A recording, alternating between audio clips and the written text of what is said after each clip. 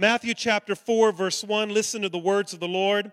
Then Jesus was led up by the Spirit into the wilderness to be tempted by the devil. When he had fasted 40 days and 40 nights, afterwards he was hungry. Now when the tempter came to him, he said, "If you are the Son of God, command these stones to become bread." He answered and said, "It is written, man shall not live by bread alone, but by every word that proceeds from the mouth of God." Then the devil took him up into the holy city and set him on the pinnacle of the temple.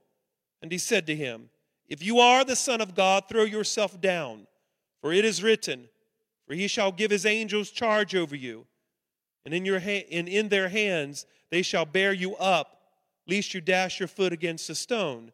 And Jesus said to him, "It is written, ye shall not tempt the Lord your God."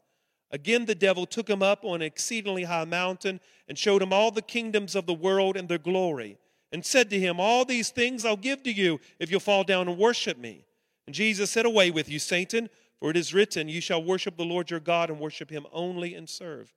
Then the devil left him, and the angels came and ministered to him. I would be on the floor since the crowd is down today, but I'm going to stay up here because there's people that's watching, and so it's better that I stay up here, all right? I don't have a title to this sermon because I'm telling you the truth. We had a guest speaker today, and the guest speaker had to go home because a snowstorm was getting ready to hit Virginia, and my cousin Randy was supposed to preach today because they had a conference, and so as of Saturday, of course, I had to, I thought I was going to take a break this week. And so Saturday, I'm like, well, I always have something I've been studying, all right? So I'm going to share with you, but I have no title. So I've decided to call this sermon No Title, all right? And so everybody say no title. Amen. How many knows that when you go through the messes of life, sometimes there ain't a word that you have? Can I hear an amen? Sometimes there's not a word that you can think of when you go through the messes of life. You're like, I'm just going through. How many can raise your hand and say, "Pastor, I've been in that season before. I don't even know what to call it. I'm just going through." And so that's why this sermon is called No Title. All right? You may be seated. How many would raise your hand this morning and say, "Pastor, I have been through some hard times in life"? How many would raise your hand? You know, I've said this before, but I think it's worth saying again. Someone said that life is like a carousel. Sometimes you're up, sometimes you're down, and sometimes you just go round and round. So life is like a carousel. Sometimes you will experience that.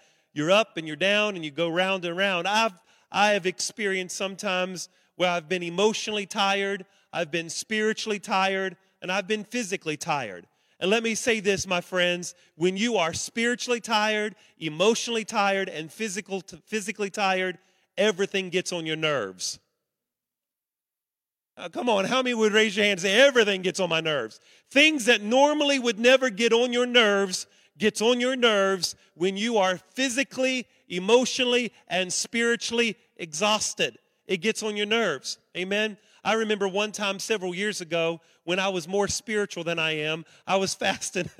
I think I was telling Dave this. I was fasting 21 days with no food, and I was determined I was going to do it. I was, come hell or high water, I was going to make it. Well, I made it, but I was really angry for 21 days, I remember one time, Dave, I went to bed. I swear to you, in the middle of the night, I had a dream of me eating a hamburger, and you all know I don't eat hamburgers, I remember I was going through such mental, emotional anguish because I was determined I was going to fast and I was going to pray and I was going to do this thing. But in the process, I was angry. Everything got on my nerves because all I thought about was food. I'm not sure if that was wisdom. But the point of it is when you are physically tired, emotionally tired, mentally exhausted, things get blown up when normally they wouldn't have been blown up before. How many's ever had a blow up and then you really came to your senses and you realized, listen, that was probably exaggerated? Okay, 5 people. I said, how many's ever blown up before and then you come to your senses and you realize it was just probably blown up a little bit. It was exaggerated a little bit. And I think that we all can testify to that. And I want to share with you a story, Jesus this morning, how Jesus handled the issues of life. Now, I want to share with you how you can handle the issues of life. Now listen, we all are doing life together, aren't we? All of us are doing life together. Some of you are at different phases and seasons of life than I am. I'm newly married. Some of you have been married for 20 years. Some of you have children. I'm at a different season. You're at a different season. Some of you are retired. Some of you are enjoying the best time of your life. Some of you are just going through a season where you don't even know what you believe. You don't even know why you're here this morning. So we're all at different seasons at our life. We're all struggling. We're all doing it together. And I want to share with you from the Word of God how Jesus handled things in his life, because I want you to handle things right in your life. You see, I've learned one thing, that life is about how you respond to it. 90% of things happen to you, life is 10% what happens to you, but 90% how you respond to it. Life is about how you respond to it. Say that with me loud and clear. Life is about how I respond to it. Say it again. Life is about how you respond to it. The person who is going really slow in front of you cannot hear you. One time I was driving and I was aggravated. I was just aggravated that day, because sometimes it's life. And I was yelling in the car, kind of yelling. I wasn't really yelling, but I was raising my voice to the person in the car as if I'm a good driver. You know what I'm saying? I'm not even a good driver, and I'm raising my voice in the car to this person that was probably a better driver than I was. But I was just angry that day and frustrated. So I'm in the car really loud saying to the person in front of me, listen, would you learn how to drive? And honestly, I'll never forget this. This was 3 years ago. And I actually heard the Holy Spirit tell me, the person can't hear you. Here I'm all aggravated, and the person in front of me couldn't even hear me. Listen, folks, life is about 90% how you respond to it. People are going to get on your nerves. People are going to hurt you. People are going to frustrate you. Life is not going to go the way you think it should go. And it doesn't matter how much you gripe and grumble and complain and how much you get an attitude about it. Some things is never going to change until you change. You see, sometimes life happens because God is using life to change you. Life happens because God is using life as a sanctifying tool to change you. And that is why, as a Christian, listen to me, you've got to look at your life through the eyes of the Bible. You've got to look at the events of life through the eyes of the Bible. You've got to have a Christian worldview. And that means you've got to look at your life through the lens of the Bible, which states this, that everything that I face and everything that I go through is used of God to make me a better person. And sometimes we look at it as the devil. The devil's afflicting me and the devil's doing this. Sometimes things are used in our life to make us better, but we don't have the proper perspective because we think it's demonic forces, and it's not necessarily demonic forces. God is using the everyday challenges of life to make you better. And how are you responding to life? How are you responding to your spouse? How are you responding to your children? How are you responding to the people that sit in the same church pew with you? How do you respond to life?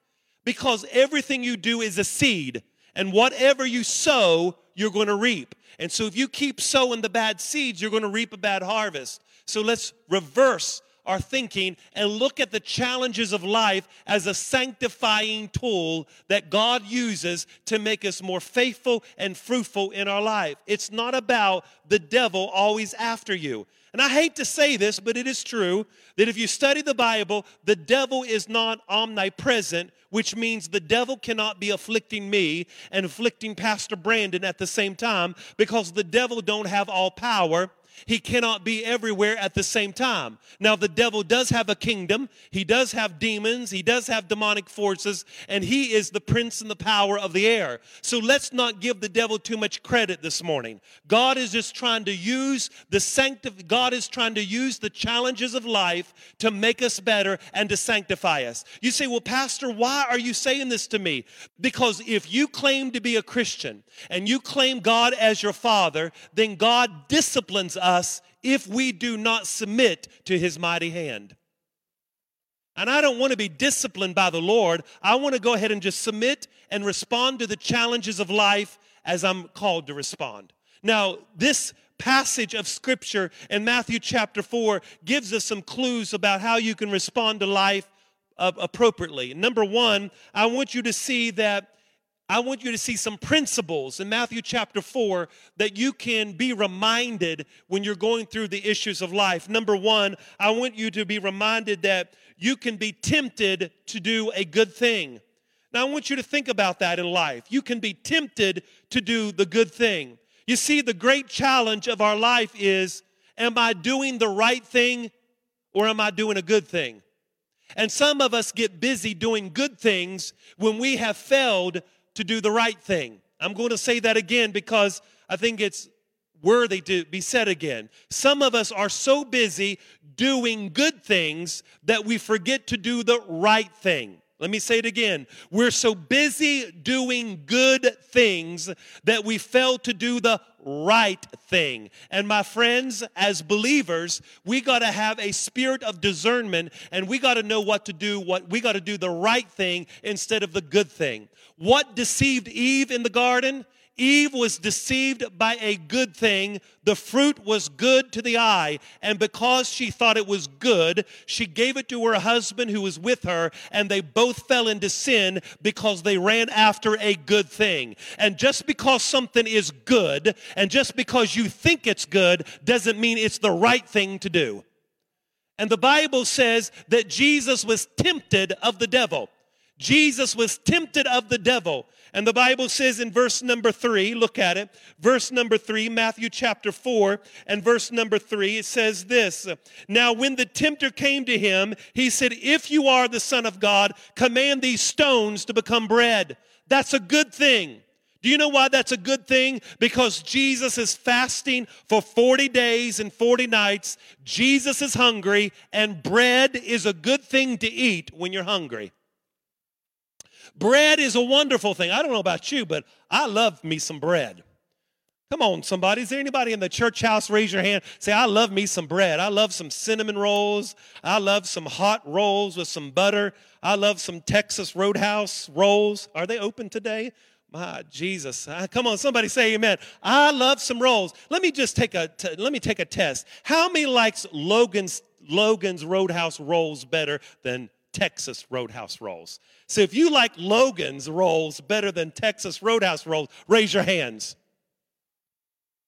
How many likes Texas Roadhouse rolls? Okay, everybody that's like Logan's, you're excommunicated from this church. No, I'm just joking. Amen. I love some rolls. I love some bread. And listen, Jesus loves some bread. The tempter said, why don't you make these stones to become bread?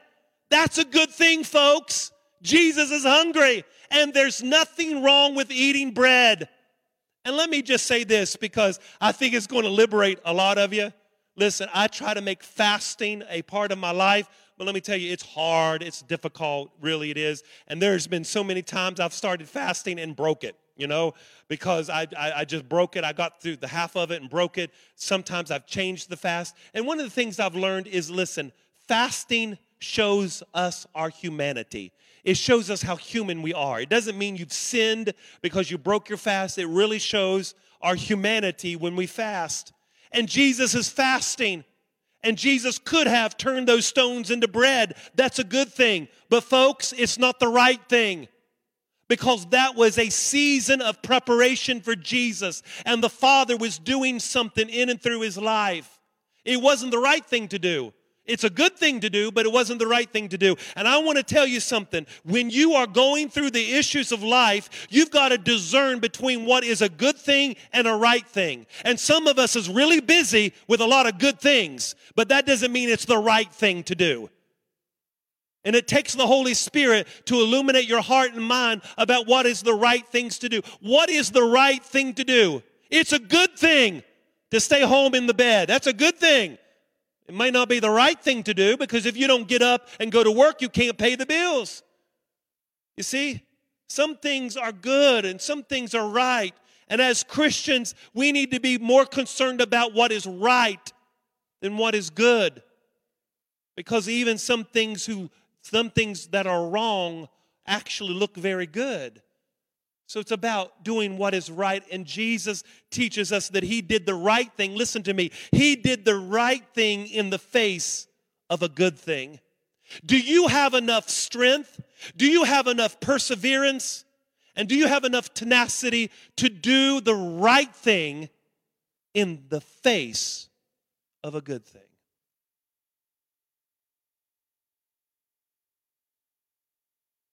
Number two, I want to tell you that you got to realize that temptation is real and temptation is personal. You see, just because you're tempted to sin doesn't mean you have sinned. Every one of you will be tempted to do the wrong thing. Every one of you will be tempted to say the wrong thing. Every one of you will be tempted to look at something you shouldn't be looking at. So every one of you will be tempted to participate in things you know you shouldn't participate in. Some of us will have different temptations than some of us. The enemy knows exactly what to tempt you with, and he knows exactly what to tempt me with. And that is why temptation is personal. The enemy will personalize your temptation. Now, let me make it loud and clear. Just because you are tempted, that doesn't mean it's sinful. It's giving into the temptation that is sinful. It's the activity that you participate in that can be sinful. Just because you are tempted doesn't mean you have sinned. Now, number two, temptation is personal. And do you notice how the enemy, in verse number 3, Matthew chapter 4, and verse number 3, Matthew 4, verse 3, do you see how the enemy made it personal with Jesus? He said, if you are the Son of God, command these stones to become bread. If you are the Son of God. You see, temptation is personal, and the enemy was personalizing Jesus' temptation. He was focusing on Jesus' identity. Jesus, are you really who you say you are? Jesus, are you really the Son of God? The devil was tempting Jesus in a personal way. And I want to remind each of you, the enemy will tempt you in a personal way. The enemy will tempt Pastor Brandon differently than he will tempt me. Because the enemy knows exactly what I struggle with, and he knows exactly what you struggle with, because the enemy sees what you do in private. He sees what you do on your phone. He sees the conversations that you have. There's demonic forces and demonic activity that's aware of what you do, and ladies and gentlemen, the enemy will get the information, and he will make it personal, and he will come and hit you at the weakest spot in your life. And you got to be stronger, and you got to be wiser than the enemy, because the enemy knows what you are doing, and he knows how to tempt you. Let me break it down, folks. The enemy has been around for thousands of years. You've only been around, what, a few years? He knows what he's doing. But you have the power, and you have the authority, and you have the resources, and you have the weaponry, and you have the arsenal against the enemy. Can I hear an amen? So the enemy will make it personal, and he will come after you. Number one, I want to remind you that you can be tempted to do a good thing, but it's about doing what is right. The bread was good. Remember, Jesus turned the water into wine. That's a good thing. Jesus fed the 5,000. Jesus ain't against food. That's a good thing, but it wasn't the right thing at that particular moment. Number two, temptation was personal. If you are the Son of God. He made it personal, because the enemy, it knows Jesus' weak points. Now, what was Jesus' weak point? You know, Jesus never sinned, but Jesus was physically weak because he had been fasting for 40 days and 40 nights. Jesus is God and Jesus is man, and so Jesus, walking in his humanity, was physically weak because he had been fasting for 40 days and 40 nights. And when did the enemy come to Jesus? Verse number 2, look at it. Matthew chapter 4, verse 2. And when he had fasted 40 days and 40 nights, afterwards he was hungry. I want you to shout this out with me. He was hungry. Everybody as loud as you can do it. 1, 2, 3. He was. And look at verse number 3. Now when the tempter came to him. Do you notice that the devil came to Jesus when he was hungry? Because the enemy will come to you when you are tired. The enemy will come to you when you are weak. The enemy will come to you when you're emotionally tired and you're mentally tired and spiritually tired. The enemy will come to you when you are exhausted and you don't even know if you want to live the life anymore. You don't even know if you want to push through anymore. And the enemy will come to you at your weakest moment, and he will throw thoughts in your mind and tell you that you're no good, you're never going to make it. You see, God is not on your side, because that's what the enemy does. The enemy throws things at your mind. That's what he does all day. And you've got to make a decision that you cannot believe everything the enemy says to you. You can't believe anything the enemy says to you. You see, temptation is real, and the devil capitalized. He will capitalize on your weakest moment. Jesus was hungry, and the enemy came. Number 3, God's word can be misused to tempt you. Now, folks, listen to Pastor here. This is a biggie, okay? Because when the enemy came to Jesus, the enemy misquoted the scripture. The enemy knew the scripture. The devil knew the scripture. He quoted Psalms 91, verses 11 and 12 to Jesus, but he misquoted it. And you see, God's word can be misused to tempt you. You know what? Boy, as a pastor, I've heard lots of things. I've heard people use the scripture to really justify their actions. Boy, I've heard people get angry, and they'll use scripture to justify what they're doing. And it's really interesting to me. People do that, and usually they have no hermeneutical skills at all. You know, they don't even know how to interpret the scriptures. They're just throwing a bunch of scriptures at you. You know, there is a right way to interpret scripture, and it can be learned. Can I hear an amen? You cannot just pull out a scripture and throw it at somebody. You've got to interpret scripture with scripture, and you've got to have the context behind the scripture. If you take a text out of context, you can make it a pretext for anything you want. And so people use scripture all the time to justify their actions. And here is Satan using scripture to tell Jesus to justify jumping off of the pinnacle of the temple. If you just jump off, look at verse number 6. And he said to him, if you are the Son of God, verse 6, throw yourself down. For look what the Bible says. The devil said, for it is written, give his angels charge over you, and in their hands they shall bear you up, lest you dash your foot against a stone. So the devil's using scripture here, but he misquoted it. You see, my friends, you know, we live in a world where everybody wants to know the truth. Pastor, how do we know we have the truth and the church up the street has the truth? Well, get our book, and our book will explain that. Can I hear an amen? So I'm just throwing that out at you. You know, I'm good. I'm good at selling this book today. Can I hear an amen? Some hot rolls. So where am I at in the story? The devil thank you, Sister Kay. The devil misquoted the scripture. And we live in a culture where everybody wants to know the truth. They want to know the truth. How do you know it's the truth? How do I know I'm following the truth? The Mormon church says, you know, they're the Church of Jesus Christ of Latter-day Saints. They have the gospel. Jehovah's Witnesses say they have the gospel. The Roman church says they're the only true and living apostolic church in the world. Pentecostals say, oh, but we have the Spirit. You know, who's right? And that's why if you don't know the scriptures, the enemy can use it to justify your actions and your belief system. That's why I'm asking you this year, let's be a Bible reading church. Now, I want to stop and say this because I want you to get the Bible inside of you. The more you read the Bible, the more you study the Bible, the more it becomes a part of your life. I want to tell you, and I'm going to be explaining this in the next couple Sundays when everybody's back, but in 2019, we've had approximately 20 people who read the Bible through in this church.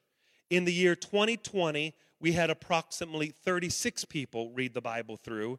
And then this past year, we had 43 people who finished the Bible and 15 people who read consistently that never finished it. And I think that deserves a 100% clap. Somebody shout amen.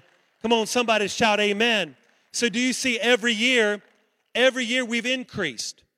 We started the Bible Reading Challenge in the year 2019, and every year we've increased. And I'm asking you today, and I said this last week, I am promoting the Bible Challenge this year, and I'm asking us, let's read through the Bible again. I'm asking somebody, let's take up the challenge.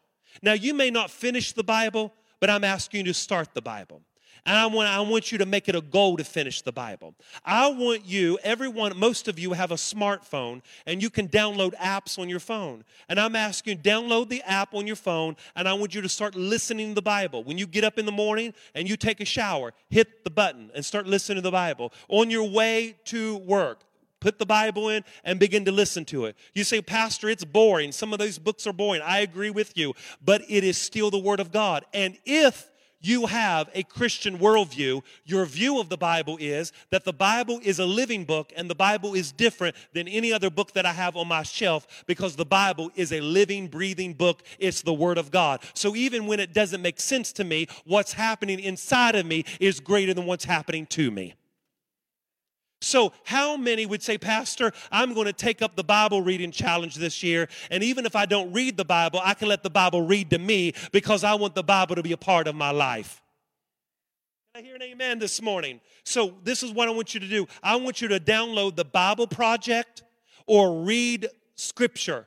Those are the apps. Read Scripture, you can download that. You can choose the translation that you want, and you can start reading through it, or the Bible Project.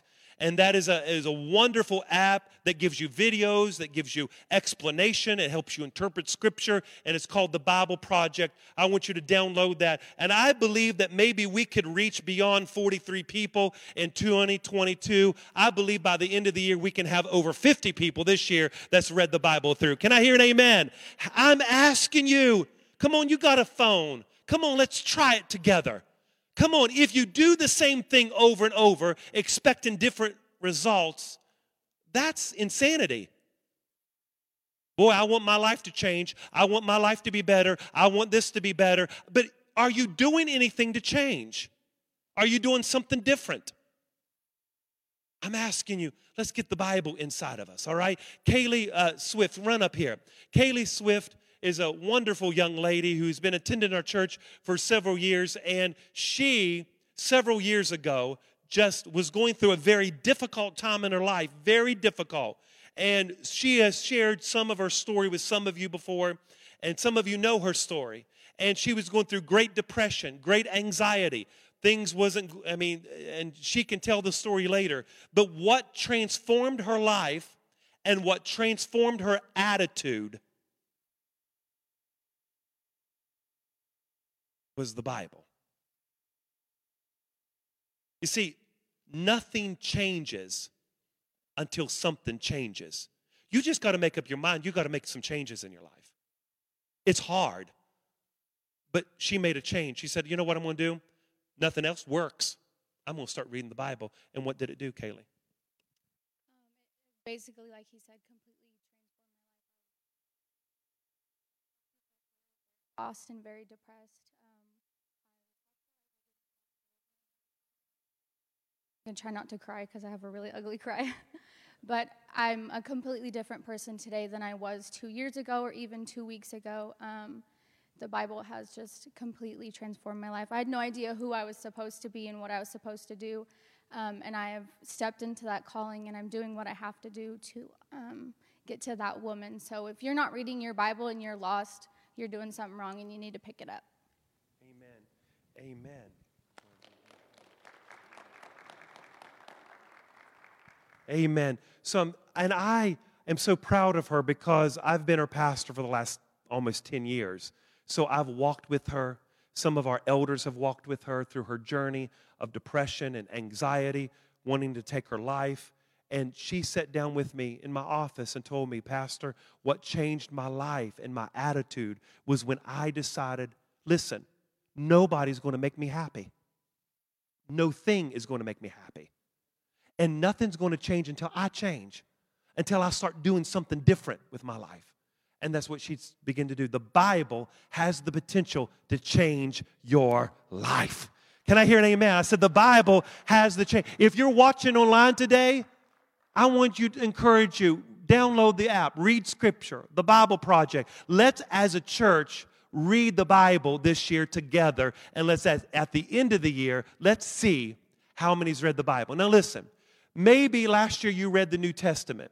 Maybe this year you want to read the Old Testament. But this is the thing. Whatever you choose, I'm suggesting you read the whole Bible. But if you decide to read the Old Testament or the New Testament again, I'm asking you, let's make a commitment. Let's get it inside of you. And I'm suggesting, let's read the whole Bible together. Let's push through. Amen. How many is with Pastor Josh that Christ Point Church is going to be a Bible reading church? Can somebody stand to your feet? Are you with me online? Can you read the Bible with me? Let's be a Bible reading church. The Bible can change your life.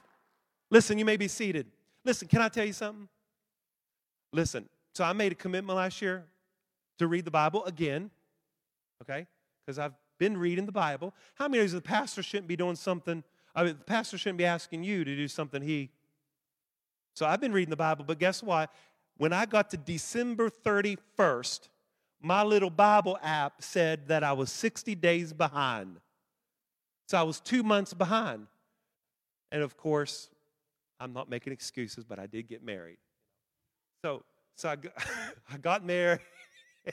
I got married. So on December 31st, I was like, Jesus, I'm sorry. I was, got married and blah, blah. But listen, Pastor read the Bible for 10 months, and the other 2 months I was sporadically reading through it. And, of course, I was studying my sermons, but I'm talking about doing the Bible Challenge app. And so, and the previous years I've read the Bible through. But so listen, if Pastor was 60 days short, I'm going to give you grace. Can I hear an amen? So, y'all, let's just start this and let's do it together. And I think I'm going to go on because y'all looking at me, and I'm just going to go on here. Can I hear an amen? You know why? Let me tell you something. Salt and sugar looks the same. Salt and sugar looks the same, but they don't taste the same. And you know what the Bible will do? The Bible will enhance your ability to taste the difference. I said the Bible will enhance your ability to taste the difference. I said the Bible will enhance the difference between salt and sugar when you begin to read it. Number 4, I'm almost done. Knowing God's word helps us to resist temptation. So what did Jesus do when he faced temptation? Look at just verse number 4. When Jesus was facing temptation, Matthew chapter 4, verse 4, Jesus said, "It is written." Everybody say, "It is written." Look at verse number 7. Jesus said, "It is written." Look at verse number 10. Jesus said, "Away with you, Satan." So when Jesus faced temptation, when he faced the desire, or when he faced the enemy to try to tempt him to do something good and not right, Jesus used the Bible. Jesus quoted the scripture. And do you know where Jesus quoted the scripture from? Deuteronomy chapter 8, verse 3, Deuteronomy chapter 6, verse 16, and Deuteronomy chapter 6, verse 13. Jesus knew the Old Testament, and so when he was faced with the challenges of life, he began to quote the scriptures. And let me say this, and let me say it loud and clear. When you're going through a hard time, yelling about it, screaming about it, getting frustrated about it, getting aggravated about it, is not going to fix it. You got to quote the scripture. You got to read the word. If you got to get little post-it notes out, if you got to get little cards out and write scripture and put it on your mirror, whatever you got to do, get the Bible inside of you. And the more you get the word of God inside of you, you can use it as an arsenal against the enemy. The Bible is your weapon against the enemy. The enemy is already defeated, but that doesn't mean the enemy is going to stop coming against you. And this is what the enemy does. The Greek word for the devil is diablos, which means to throw. And that's what the devil does. The devil throws things at your mind. How many will raise your hand and say, the enemy throws things at my mind? One thought right after another thought. And that's what the devil does. He will tell you what other people are thinking. The devil will tell you what other people are thinking. You know what? That person don't like you. That person don't care for you. And how do you know that's true? Are you the authority of everybody's feelings and expressions and thoughts? That's why you can't believe everything you think. That's why you got to start quoting the scriptures. That's why you got to quote the word. You got to change the way that you think, because the problem is between our ears. The problem is the way we think. So when you know the word of God, you can resist temptation. When the enemy comes to you and says, look at that, or do that, or say that, then you could use the scripture. Jesus said, it is written. It is written. Jesus used. Now, this is what I want you to see. Jesus used very specific scripture to his temptation. Isn't that right? He didn't just use a general scripture. He was very specific about it.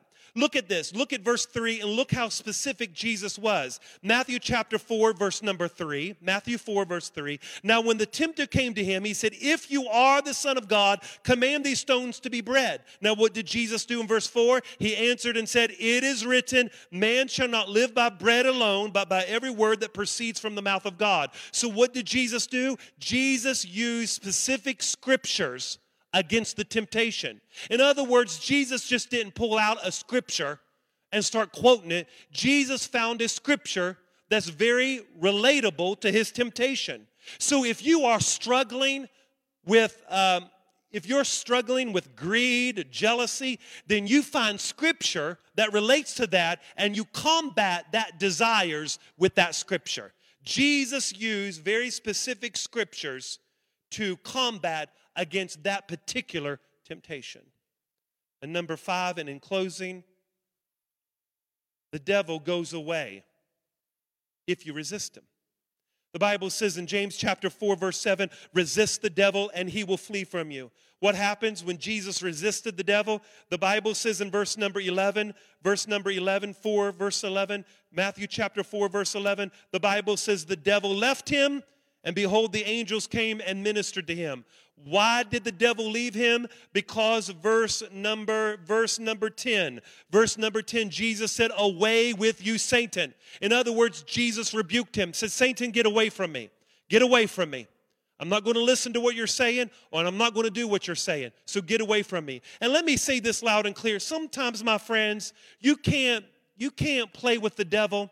You can't sit down at the table of negotiation and try to negotiate with the devil. As a Christian, the Bible says greater is he that's in you than he that is in the world. The Bible says in the book of Luke that Jesus said, behold, I've given you power to tread upon serpents and scorpions and over all the powers of the enemy. The Bible says in the book of 1 John, the Bible says, behold, he's given you power. Behold, he's given you power to rebuke the enemy. The Bible says that you have the ability to resist the enemy. The enemy is not stronger than you are. The Jesus Christ that lives on the inside of you is stronger than the enemy. You don't have to give in to the enemy. You don't have to give in to him. You don't have to give in to the desires of the enemy, the desires of the flesh. You don't have to do what the enemy tells you to do. You don't have to listen to his thoughts. You can be free from it. You can walk in freedom. Bondages are bad, but battles are not. And just because you're in a battle doesn't mean it's bad. Bondages are. The Bible says, you shall know the truth, and the truth will make you free. Well, if the truth makes you free, then it must be a lie that binds you up. And the way the enemy will bind you up is by telling you a bunch of lies. He'll lie to you all day long. And you got to realize, the enemy is trying to control your mind. He's trying to control your desires. He's trying to control your emotions. That's what the enemy is trying to do. You see, you got to resist the devil. You got to rebuke the enemy. You got to stand up to him. You got to say, no. It may happen in my family. It may happen to my mother. It may happen to my siblings, but it's going to stop with me. This is going to stop with me. I'm going to be different. You got to make up your mind. You see, I've learned one thing, is that there are certain things that you need to pay attention to in your life. And I've used this analogy before, but I'm going to use it again because it goes perfectly with what I'm saying. The word halt, H-A-L-T. Everybody say that with me. Say it again. So when you feel hungry, H. When you feel angry, A. When you feel lonely, L. And when you feel tired, those are the pressure points that the enemy will come against you. When you're hungry, angry, lonely, and tired, the enemy looks for those loopholes to get into you, to speak to you, to put you in bondage, to get your mind in turmoil. When you're hungry, when you're angry, when you're lonely, and when you're tired. And that's when you feel hungry, when you feel angry, when you feel lonely, when you feel tired, you need to halt. You need to stop. You need to stop what you're doing. You need to pause. You need to reflect. You need to pray. You need to get the scriptures inside of you. You need to halt. You need to stop. And sometimes we just keep pushing on, but you need to stop when you feel hungry, angry, lonely, and tired. Why hungry? Because listen, God has given you a physical body, and you're not Superman. You may think you're Superman. You may think that you can do whatever to your body that you want, but you will pay for it in the long run. You've got to stop. You've got to take care of yourself. You've got to rest. You've got to feed yourself. When you're angry, when you're lonely, and when you're tired, those are areas that the enemy will come to you because he will find a loophole to get to you. What can we learn today? What can we learn of how I can handle the issues of life? Number one, we can be tempted to do a good thing. Remember what I said? There's a difference between a good thing and a right thing. As Christians, we need to do the right thing, not necessarily a good thing. The right thing is always the good thing. But we need to have discernment between what is good and what is right. And sometimes we get busy doing the good thing that we forget to do the right thing. And the enemy tempted Jesus with bread. That's a good thing, but it wasn't the right thing in the season. What else can we learn today? Number two, temptation is real. And Jesus was tempted in a real and personal way. Temptation is personal because the enemy said, if you are the Son of God, he made it personal. And the enemy will come to you because he knows what you deal with personally, and he knows how to attack you in a personal way. He knows what you struggle with. Number three, God's word can be misused to tempt us. The enemy misused the word of God against Jesus. And you've got to know the difference between salt and sugar, and the more that you get the word of God into you, the more you can discern between the salt and the sugar. Number four, you got to know that God's word will help you to resist temptation. Because when the enemy came against Jesus, Jesus used the word of God, and it was the word of God that became his weapon. And number five, the devil went away from Jesus because Jesus resisted him. You have the ability to resist the devil. The devil will tell you it's too hard, you can't do it, but you have the ability to resist him. Greater is he that's in you than he that is in the world. And my friends, I'm telling you, when you feel hungry, angry, lonely, and tired, you need to halt, you need to stop, you need to pause, you need to reflect, you need to be refreshed, you need to take a Sabbath. You need to let the Lord minister to you today. Amen, amen, amen.